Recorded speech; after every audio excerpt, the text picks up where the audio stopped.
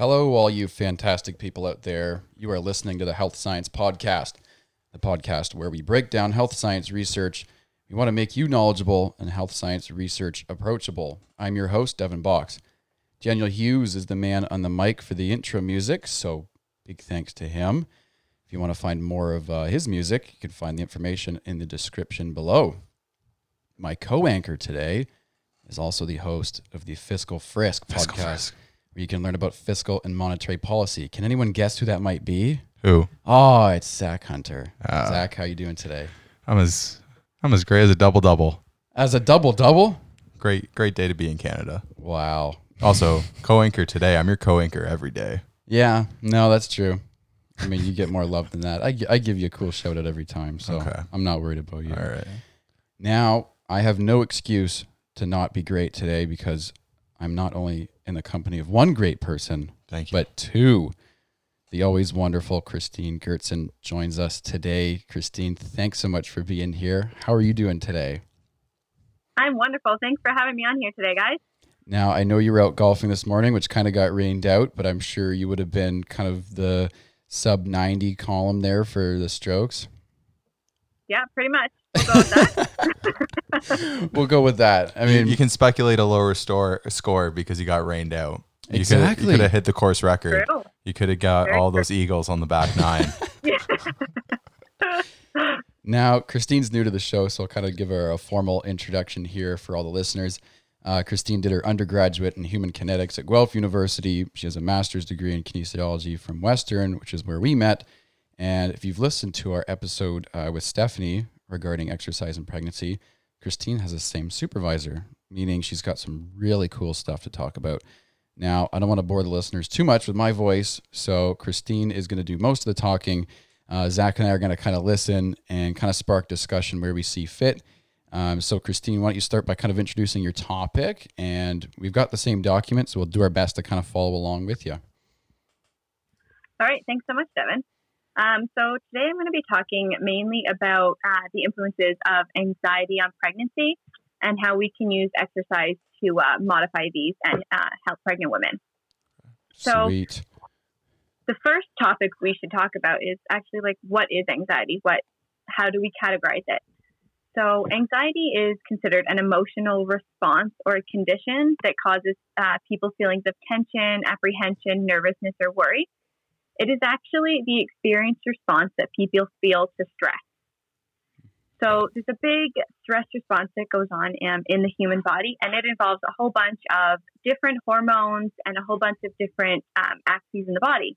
Right. So the biggest one we'll talk about today is called the HPA axis, or the hypothalamic pituitary adrenal axis. Mm-hmm. So this axis in the body releases multiple different hormones that act on the body in different ways.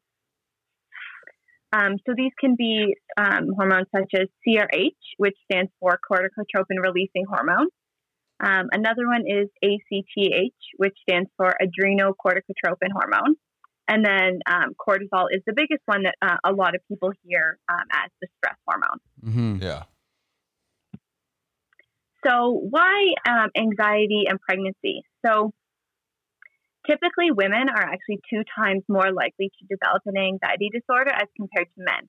And that does not, obviously that includes pregnant women, but that isn't just pregnant women.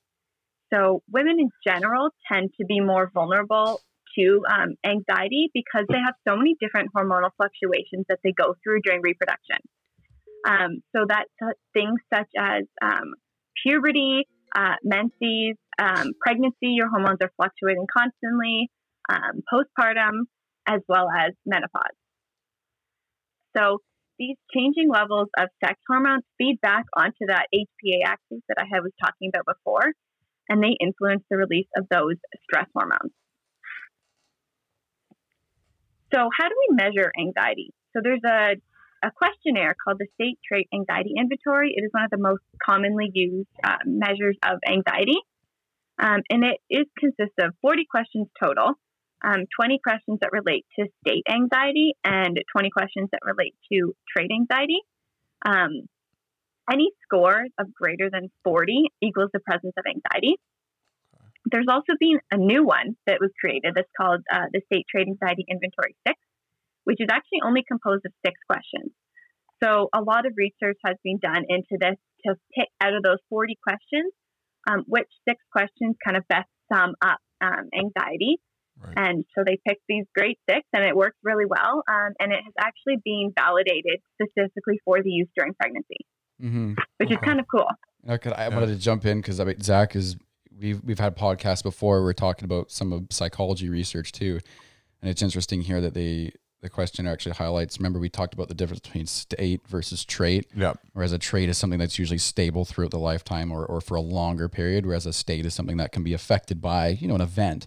And the one we looked at was, I think it was women's change in state based on being shown images of kind of unattainable body images in the media, and how that affects them. So for the listeners, if you were listening to that podcast, this one actually does both of those too. So it's going to get an idea of state anxiety and trait anxiety. And that's kind of neat with 6 questions. I mean, we have discussed again with a lot of these psychology research papers that most of the information you get from it, you can't like just take a blood sample and measure and be like, it's hard to quantify anxiety, right? So like having like the ability to put it on a score and like being when it's present sort of thing is very interesting. And like, when we do those measurements, they're all going to be questionnaires, right? So Exactly. some of these questionnaires are really extensive. So having it 6 questions that's pretty cool. Actually, that's really quick.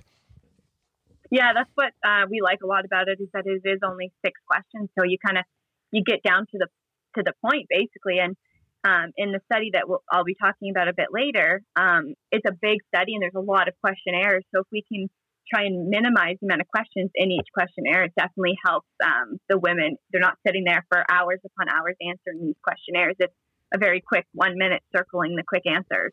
Right. Exactly. And I think with questionnaires too, if you have them too long, like they might be measuring what you want them to measure, but like if especially in the case of doing a state kind of analysis, it's like, well, if you do some sort of intervention to see how they respond to, a stimulus, let's say a stressor, and then you measure their state anxiety.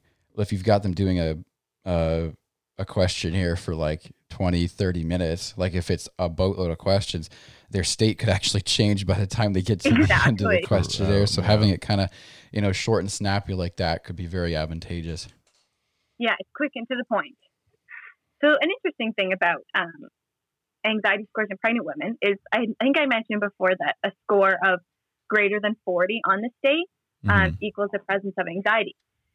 So in pregnancy, the mean score on the state is actually 37, which is pretty close to 40. So it kind of does show you there that women who are pregnant tend to have pretty high levels of anxiety, which I thought was pretty interesting.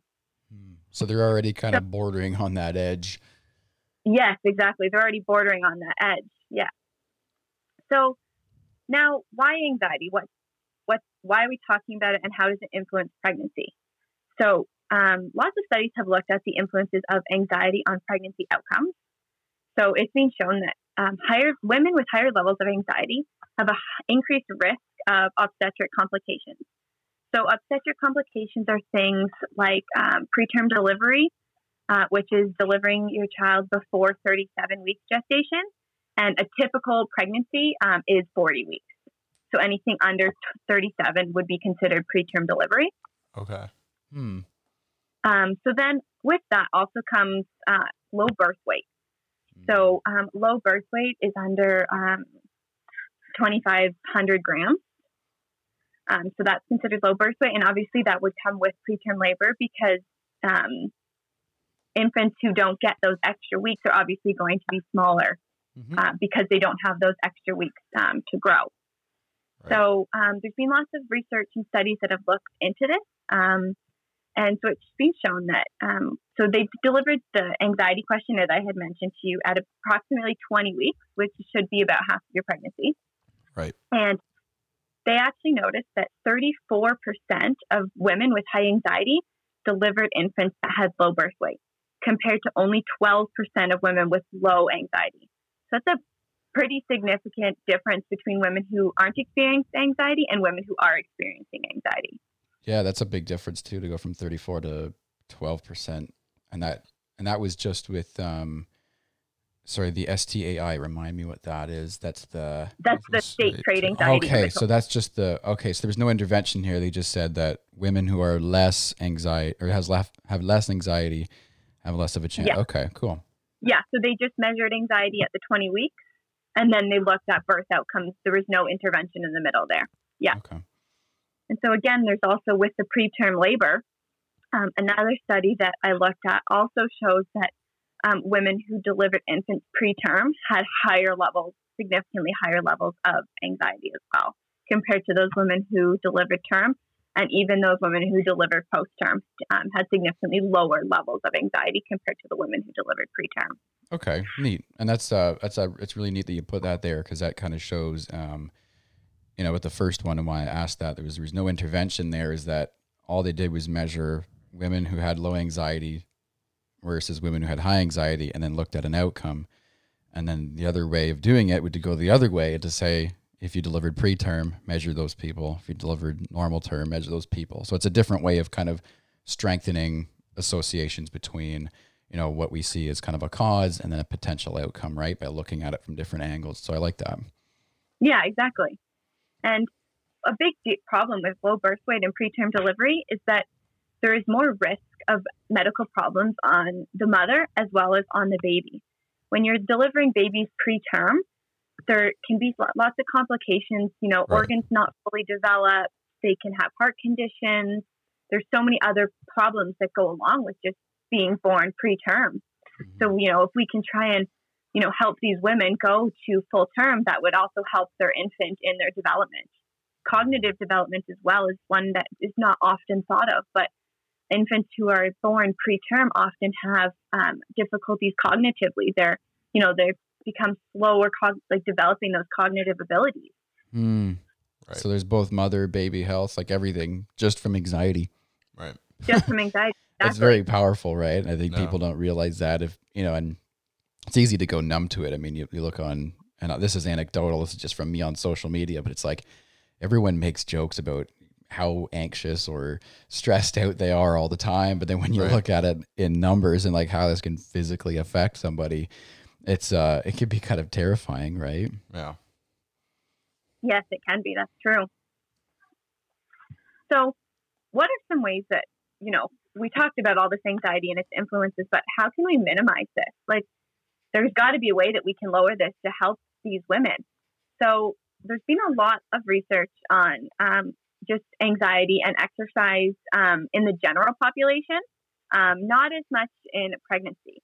But in the general population, what we see is that exercising for at least 30 minutes has shown significant benefits in lowering anxiety levels. Whether that's aerobic exercise or resistance exercise, anything that, gets that heart rate up has been shown to really decrease that anxiety. So everyone's always concerned about, well, how can I exercise when I'm pregnant? That's the biggest question that, all women ask when they're pregnant. Mm-hmm. And that's why there's people out there like Stephanie, who we talked about earlier, who have specific programs for these women that they can do, because they do have to modify things when they're pregnant. But getting that exercise in, we're hoping is going to lead to lower anxiety levels. Mm-hmm. So in pregnancy, the 2019 Canadian Guidelines for Physical Activity, and Dr. Mottola actually helped with this guideline. Mm-hmm. In this guideline, just like with everybody else, you're supposed to get 150 minutes of moderate intensity physical activity every week. And that's usually about at least 3 days per week. With pregnancy, you can start, at 2 days and kind of slowly work your way up, because if you weren't active before, you don't just want to jump in and start doing tons of exercise, because that's also not good for the body and the baby you're growing. So if you can, slowly work your way up to, start at 1 day, then 2, then 3, it'll be much easier for you and better on your body. So following these guidelines for pregnant women has been associated with a decreased risk of the obstetric complications that I had mentioned previously. So like low birth weight and preterm delivery, as well as actually miscarriage. That's another one. Miscarriages are a big one with exercise. So increasing your exercise can also help decreasing the risk of a miscarriage. So how do they all kind of fit together? We talked about anxiety in pregnancy. We talked about exercise in pregnancy. We talked about anxiety and exercise. But then how do we put all three of those together? So there's one study that I looked at. It was done in 2013. There hasn't been that many studies that have actually looked at the combination of the three. But this study in 2013, it actually looked at the effects of yoga. So like a lower intensity exercise, with some stretching and some resistance. And so I think it was, how many weeks was it? So they measured anxiety at the 20th week of your pregnancy and then at the 36th week of your pregnancy. So that's before before you're considered full term. So what they actually saw here, and they broke it down into they used the state trait anxiety, and they broke it down into trait anxiety and state anxiety. So in both cases, though, the women that were put into the yoga group, they saw significant decreases in anxiety levels. So they saw a 15% decrease in their trait anxiety and 9% decrease in their state anxiety levels compared to the women who weren't put in any. They were just a regular control group, so just did your typical prenatal checkups and stuff. Yeah. And they actually saw an increase in anxiety as pregnancy progressed. Interesting. Now, I wanted to kind of ask too, because I brought this up with Stephanie, is, there's been more push toward giving, I think, doctors more authority to prescribe exercise. But there's also some people kind of saying, instead of putting that on the doctors, we'll say, as kinesiologists, let's come up with different ways. And I think Stephanie's a really interesting kind of case study for that, where she's really found a niche in that too. So it's really interesting to see kind of on here with not just being compared to doing nothing, but like compared to actually doing doctor's checkups, right? Like just normal care is always kind of what we're comparing to when we look at different stuff, but people don't realize that a lot of time in research too is kind of sometimes it's just like our new treatment versus the status quo. So to this is not only says that it's good, but maybe shows that kind of the status quo is lacking in some ways too, and that exercise, whether it be a yoga and stretching program or, Stephanie focuses more on like actual resistance training, whatever it is, could actually like really supercharge that on many ways. Yeah, no, I think that's great. Like, obviously our doctors can only do so much, but I think maybe having those, kinesiologists and stuff with them that they can send the pregnant women to, that can actually put together an exercise program that best suits them and, can modify it as your pregnancy goes along, because there's lots of things that, not just anxiety, that can influence pregnancy. Like some women are put on bed rest during pregnancy, so obviously they can't be standing up and exercising, but, is there something that they could possibly do while they're, on bed rest, just like, maybe some stretches and stuff like that. So having those people that specifically focus on the exercise component with the pregnant woman would be like a really good idea. And I know even because anxiety is our outcome measure here, right? Anxiety being that it's something, again, we get from a self-report, like we measure how these people are feeling, and that can not only be affected by the exercise, but even, the program that this person's in. Like I know Stephanie mentioned a lot of stuff about, especially women going through their first pregnancy, like having even just kind of a plan to like attack it, right? To really say, I'm going to approach this. And she says it's kind of like it's an Olympic athlete. Like she trains them as if the birth is kind of like their Olympic event, right? And and in many ways it's very stressful on your body and mentally, and having kind of a build up to that too,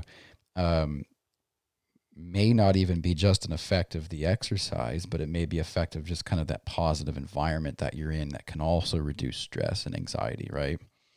Exactly. And that's something that a lot of people are starting postpartum is they do, and I don't know if Steph had mentioned it, but they do like postpartum, like mommy and baby walks. Right. So they all bring their strollers and put the babies there and they can all walk together.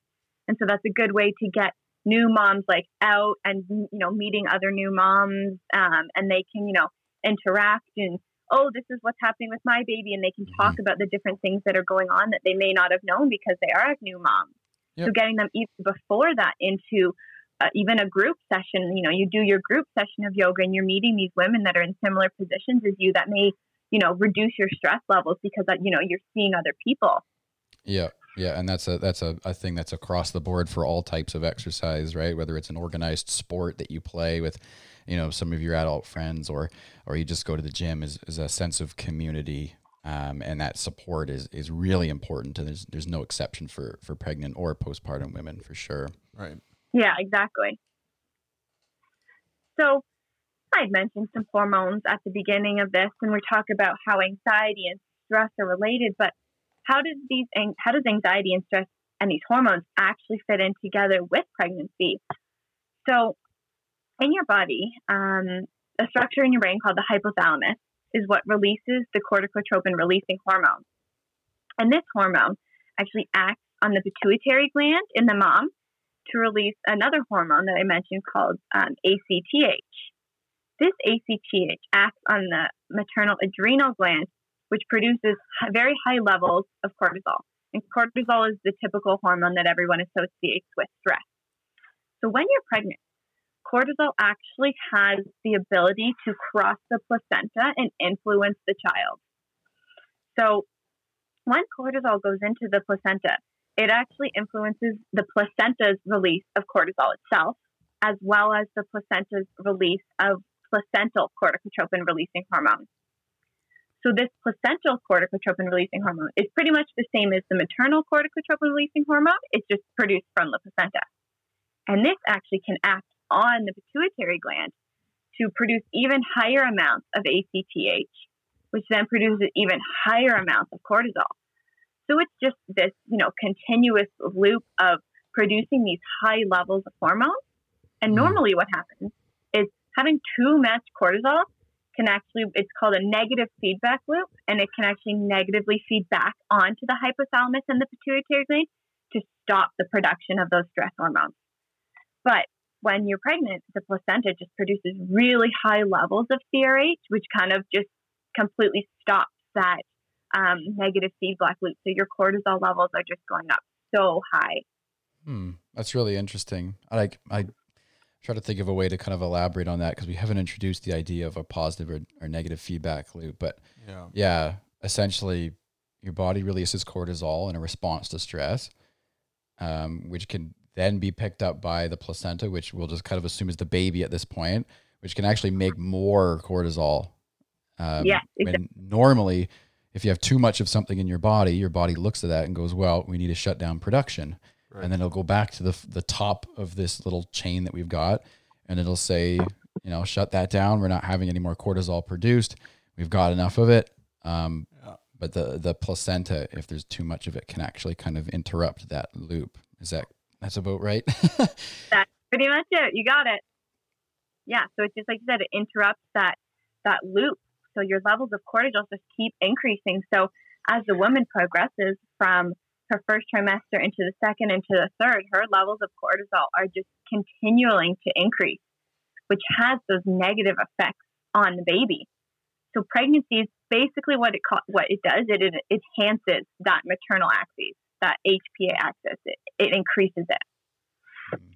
I just wanted to kind of say, sorry, with cortisol is actually, and we say this with psychology, like if you're measuring someone with anxiety, you would use the self-report. They say, okay, they answer the questions, but cortisol is actually something that we can measure in the blood, and they do this it is. Human studies. They do this in animals, and again, there's a lot of different facets of someone's stress response, but cortisol is kind of one of those things. And when you're in situations of high stress, your body releases cortisol. And I mean, Christine, you might know a little bit more of it. I'm pretty sure it upregulates certain metabolic processes and burns more energy. And I know people that are in chronic stress can actually develop, obesity and stuff, because their body isn't able to manage energy as well. Do you have kind of like specific examples of like what that exactly does to the baby, or could do to the baby potentially? I'm not 100% sure. I know there has been a couple studies out there that have compared different BMIs for that. And you are right. Typically, women who have an increased BMI have higher stress levels.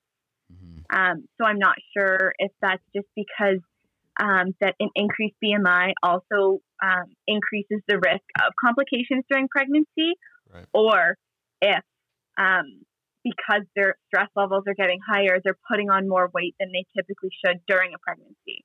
So I don't know what the actual correlation is there, but typically women who have an increased BMI have higher stress levels when they're pregnant.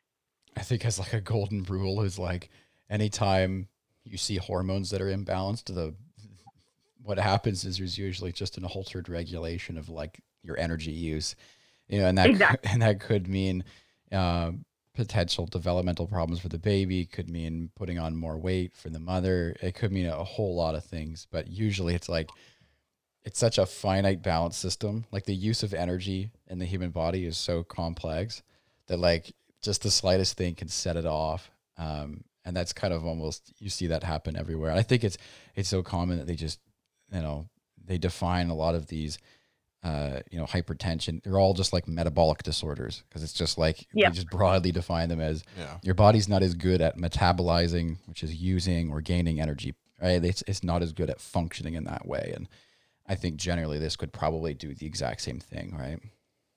I would assume so, yeah. Cool. Awesome. So it's funny how you mentioned about being able to actually measure these hormones in the blood, because the next study that I was going to talk about is actually about measuring these hormones in the blood during pregnancy. Perfect. So that's great. So cortisol is the big one that we've been talking about. And so in this one study I'm going to talk about, this was actually done in 1999. So it is an older study, but it is still very important to the conversation of anxiety and pregnancy. So there were 3 time points in this study that they measured cortisol levels. So they did that at between 18 and 20 weeks gestation, and then between 26 and 30 weeks, and then they did 35 to 36 weeks. So what is seen in this, and they also, a secondary measurement was also if the women delivered preterm. So they measured preterm level, like women who have preterm deliveries, compare the cortisol levels compared to the women who delivered at 40 weeks. So what was seen here, so between the preterm group and the full-term group, they noticed that at every one of those time points I mentioned, that the preterm group actually had higher levels of cortisol. So that is showing here that what I mentioned before, that higher levels of cortisol do lead to preterm deliveries. And that's kind of what is being shown in this study. Another interesting finding was that throughout pregnancy, cortisol levels in both groups increased. So that is showing that enhancement of that HPA axis, whereas from the beginning of pregnancy to the end of pregnancy, you're seeing a natural increase in stress hormones. So if there's some way that we could modify this so that the levels aren't increasing as much because of anxiety, since they already increase typically, it would be really helpful to the mom as well as to her baby. So I think that's a pretty interesting finding that they did look at back in 1999. Good for them, back in 1999, ahead of the curve. Yeah. Yeah. So we looked at the hormones, and we looked at preterm delivery, but how do the hormones and anxiety completely fit together? So a very similar study to the one I just talked about, but it was a more recent one. This was actually done in 2017. And this one measured state anxiety levels during the second and the third trimester in comparison to cortisol levels and CRH levels. So we had, the groups are split into 2. They're split into those with anxiety levels under that 40 mark, which means low anxiety, and those with anxiety levels at 40 or over, which means high anxiety. At all time points, they found that the women who had anxiety levels that were higher, so above 40 on that scale, they had higher levels of cortisol and CRH. So right there, it's showing us that connection between anxiety and these hormones and how they influence each other. Very interesting. Yeah, which is neat because this is one of those very rare cases where you could give somebody a questionnaire, ask them how they're feeling, and then something in the blood actually reflects that. Yeah. And exactly. We've got kind of the graphs in front of us, but there's quite a stark difference. If you're listening, you can't obviously see it, but it's quite amazing for the women that score above 40. It's like the cortisol and the CRH levels are like way more. Yeah. It's not just a small difference, like it's a very large difference. So there has to be something we can do to help these women to bring those levels, back down more towards normal. Right. So there's also in your body, there's this enzyme called 11-beta-HSD. And it also shows here what what anxiety can do to this hormone called 11-beta-HSD. And so what 11-beta-HSD actually does is in the placenta, it takes the cortisol and it converts it to an inactive form called corticosterone. And that doesn't have any influence on the health outcomes of the baby. So that's great. We have this enzyme that can modify these hormones so they don't have an effect on the baby. But how does anxiety influence them? And that's the problem. High levels of anxiety actually lead to a decreased expression of this enzyme. What that means is that it's decreasing its ability to convert that cortisol into the corticosterone. So it's not allowing it to have that proper function where it's converting this cortisone. So anxiety, you're getting higher levels of hormones to begin with. And then the enzyme you have that changes the hormones from basically being bad to being good is now being modified and it can't do its job properly. So it just goes back to that never-ending, big, huge, giant loop of, increased stress, increased anxiety, and it's just a never-ending. It's just going to constantly increase unless we can do something about that. That's neat too, actually. Not only is there more cortisol, where the women that have more anxiety are less equipped to handle that cortisol. Right. So not only is there just more of it, you're impaired in dealing with it too, which, like you said, compounds the issue. Exactly. So now that I've talked about all of this, what kind of is going on in the lab that I was working in? So they're doing a very large study right now. And one of the outcome measures is actually looking at the effects of a lifestyle intervention. So that is exercise as well as nutrition, how they influence the anxiety scores in these pregnant women. So this study is currently an ongoing study, but I'm just going to go through some of the stuff that they're actually doing in their study, so what they're looking at. So the purpose of this portion of the study was to determine the effects of this lifestyle intervention program on maternal anxiety scores. So they're taking them at a whole bunch of different time points and seeing what is happening.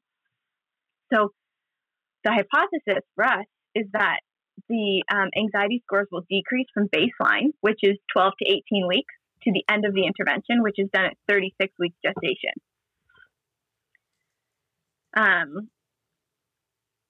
So there's a little bit of inclusion criteria that, we have to focus. And so these women do have to be in a single pregnancy because there is differences between women who are only having one baby as compared to twins and triplets. There are other stressors being put on the body when you do have twins and triplets versus a single pregnancy. Yeah. Big difference. Yes, exactly. Right. Yeah. I can only imagine multiply that by 2 or 3. Yeah, exactly. So they also want them between 12 and 18 weeks of pregnancy at time of entry. Once you pass that 18 week point, there's different things happening in your body and during the pregnancy, and we want to try and get those anxiety levels before those changes happen. They also are looking for women in low risk pregnancies. So there's a big screening questionnaire that their healthcare physician does go through before they're allowed to participate, because it is a physical activity questionnaire or physical activity intervention. Right.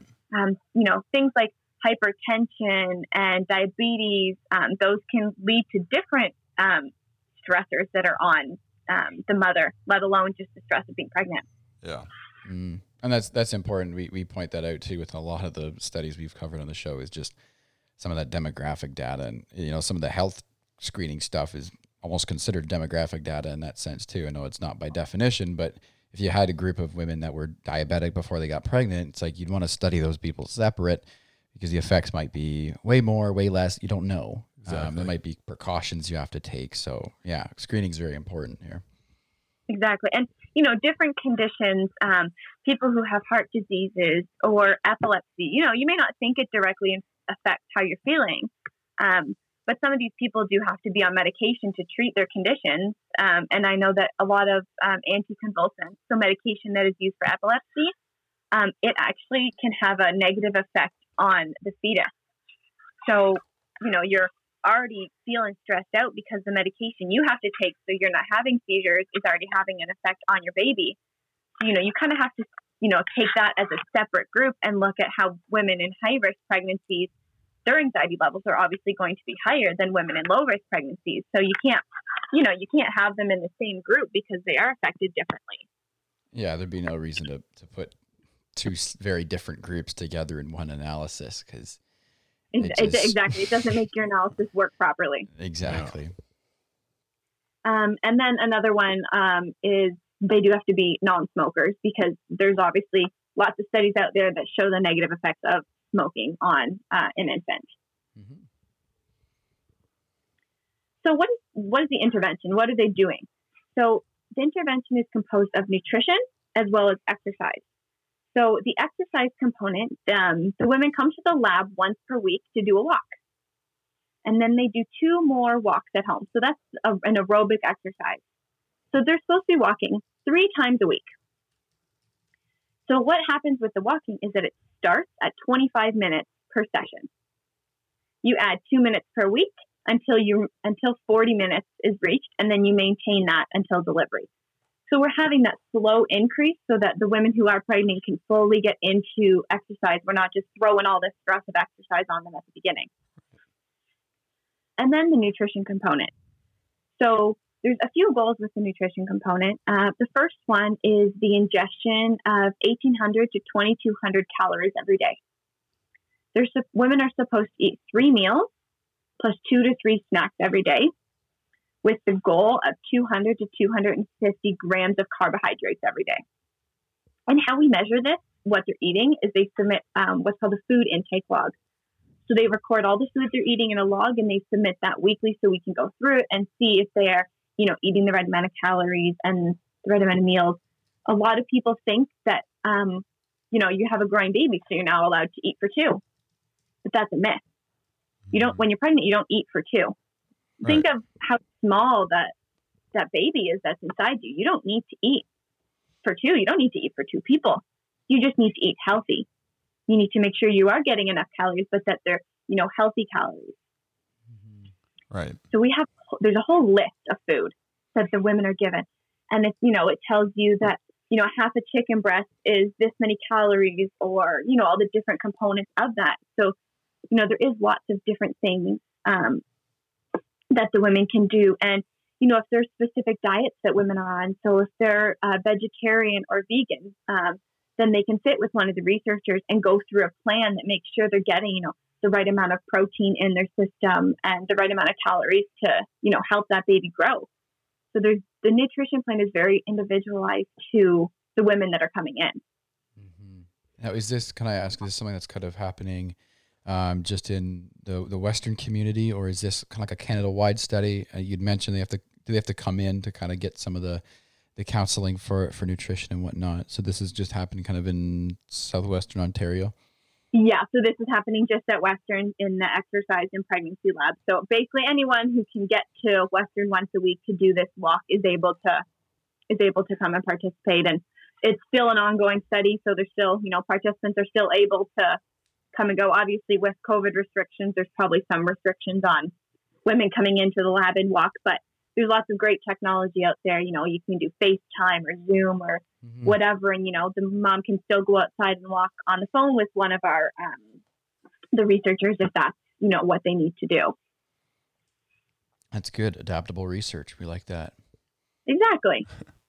And then the last component is just the assessment. So the assessment that they do is what I mentioned, the state trait anxiety, the inventory 6. So just that 6 question, easy peasy questionnaire that the woman can do super fast. It asks 6 questions, pretty simple questions.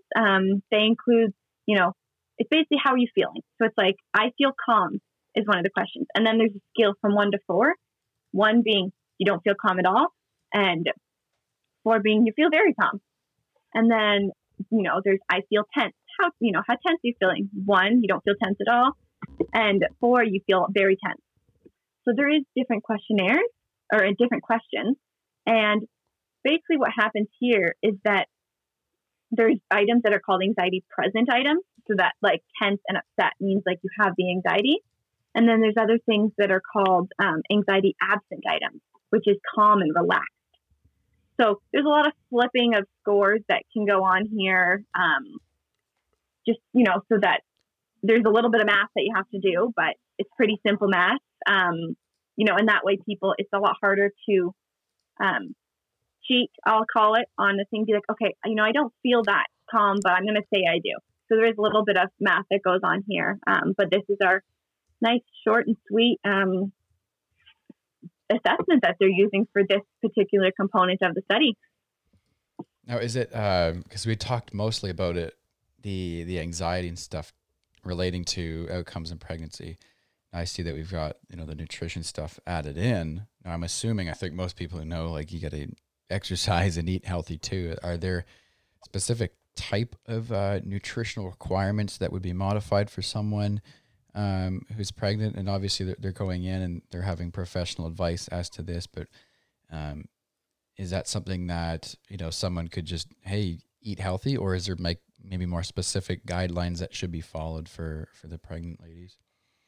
I would say there's maybe a little bit more specific, because there is certain like vitamins and nutrients that you need more of when you're pregnant, like folic acid. Folic acid is a huge one for neuronal development in infants.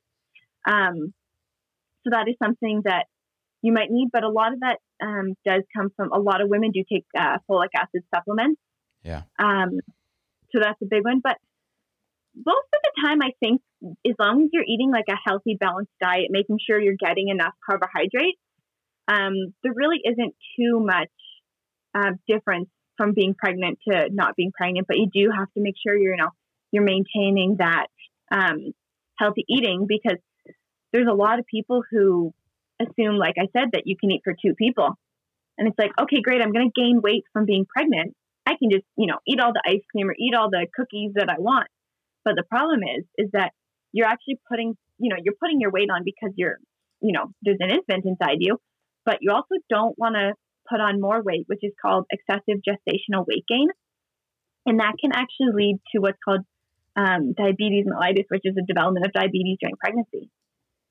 So that can actually happen when you're not eating healthy, as well as when you're not eating healthy, you're gaining too much weight during your pregnancy.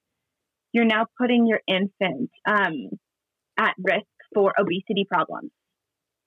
Mm-hmm. So, it's not as much that there's a super strict plan you've got to follow, but you do want to make sure that you're maintaining that healthy diet and getting all of the requirements. And that's something that a physician would talk to his or her patient about, make sure they're getting those requirements. And, if there's lots of nutritionists out there that take on pregnant women just to make sure they're maintaining those healthy diets.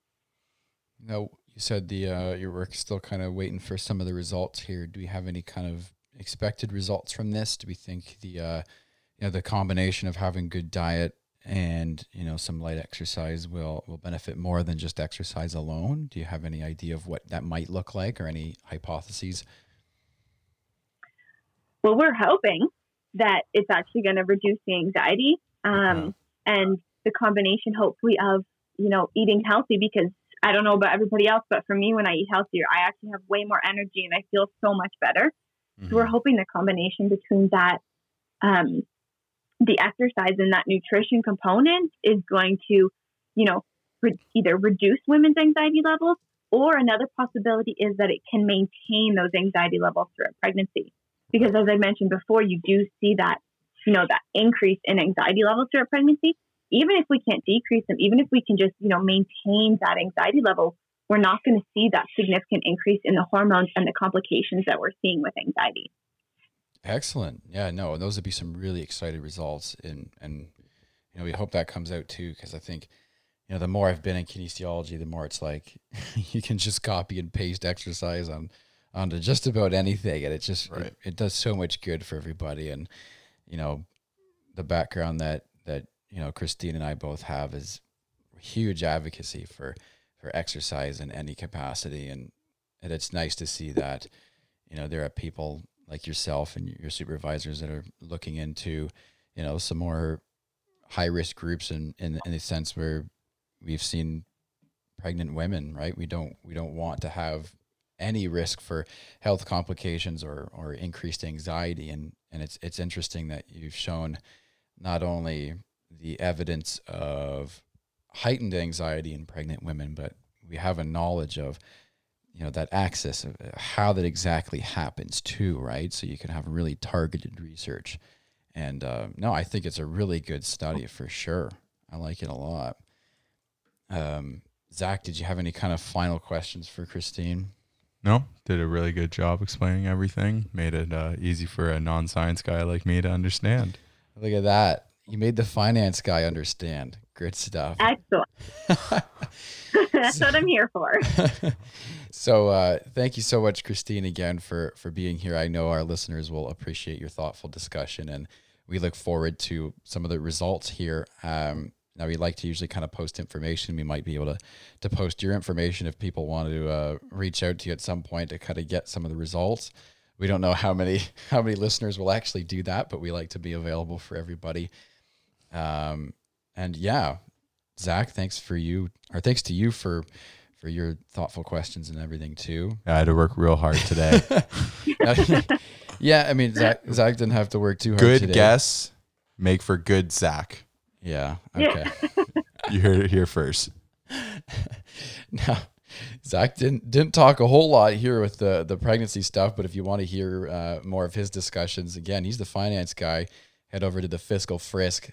New episodes Tuesdays and Thursdays. Fiscal Frisk. If you want to hear about fiscal and monetary policy, music today is always brought to you by Daniel Hughes. So for Zach and I, and for Christine, stay happy and healthy, and thanks for joining us on the Health Science Podcast.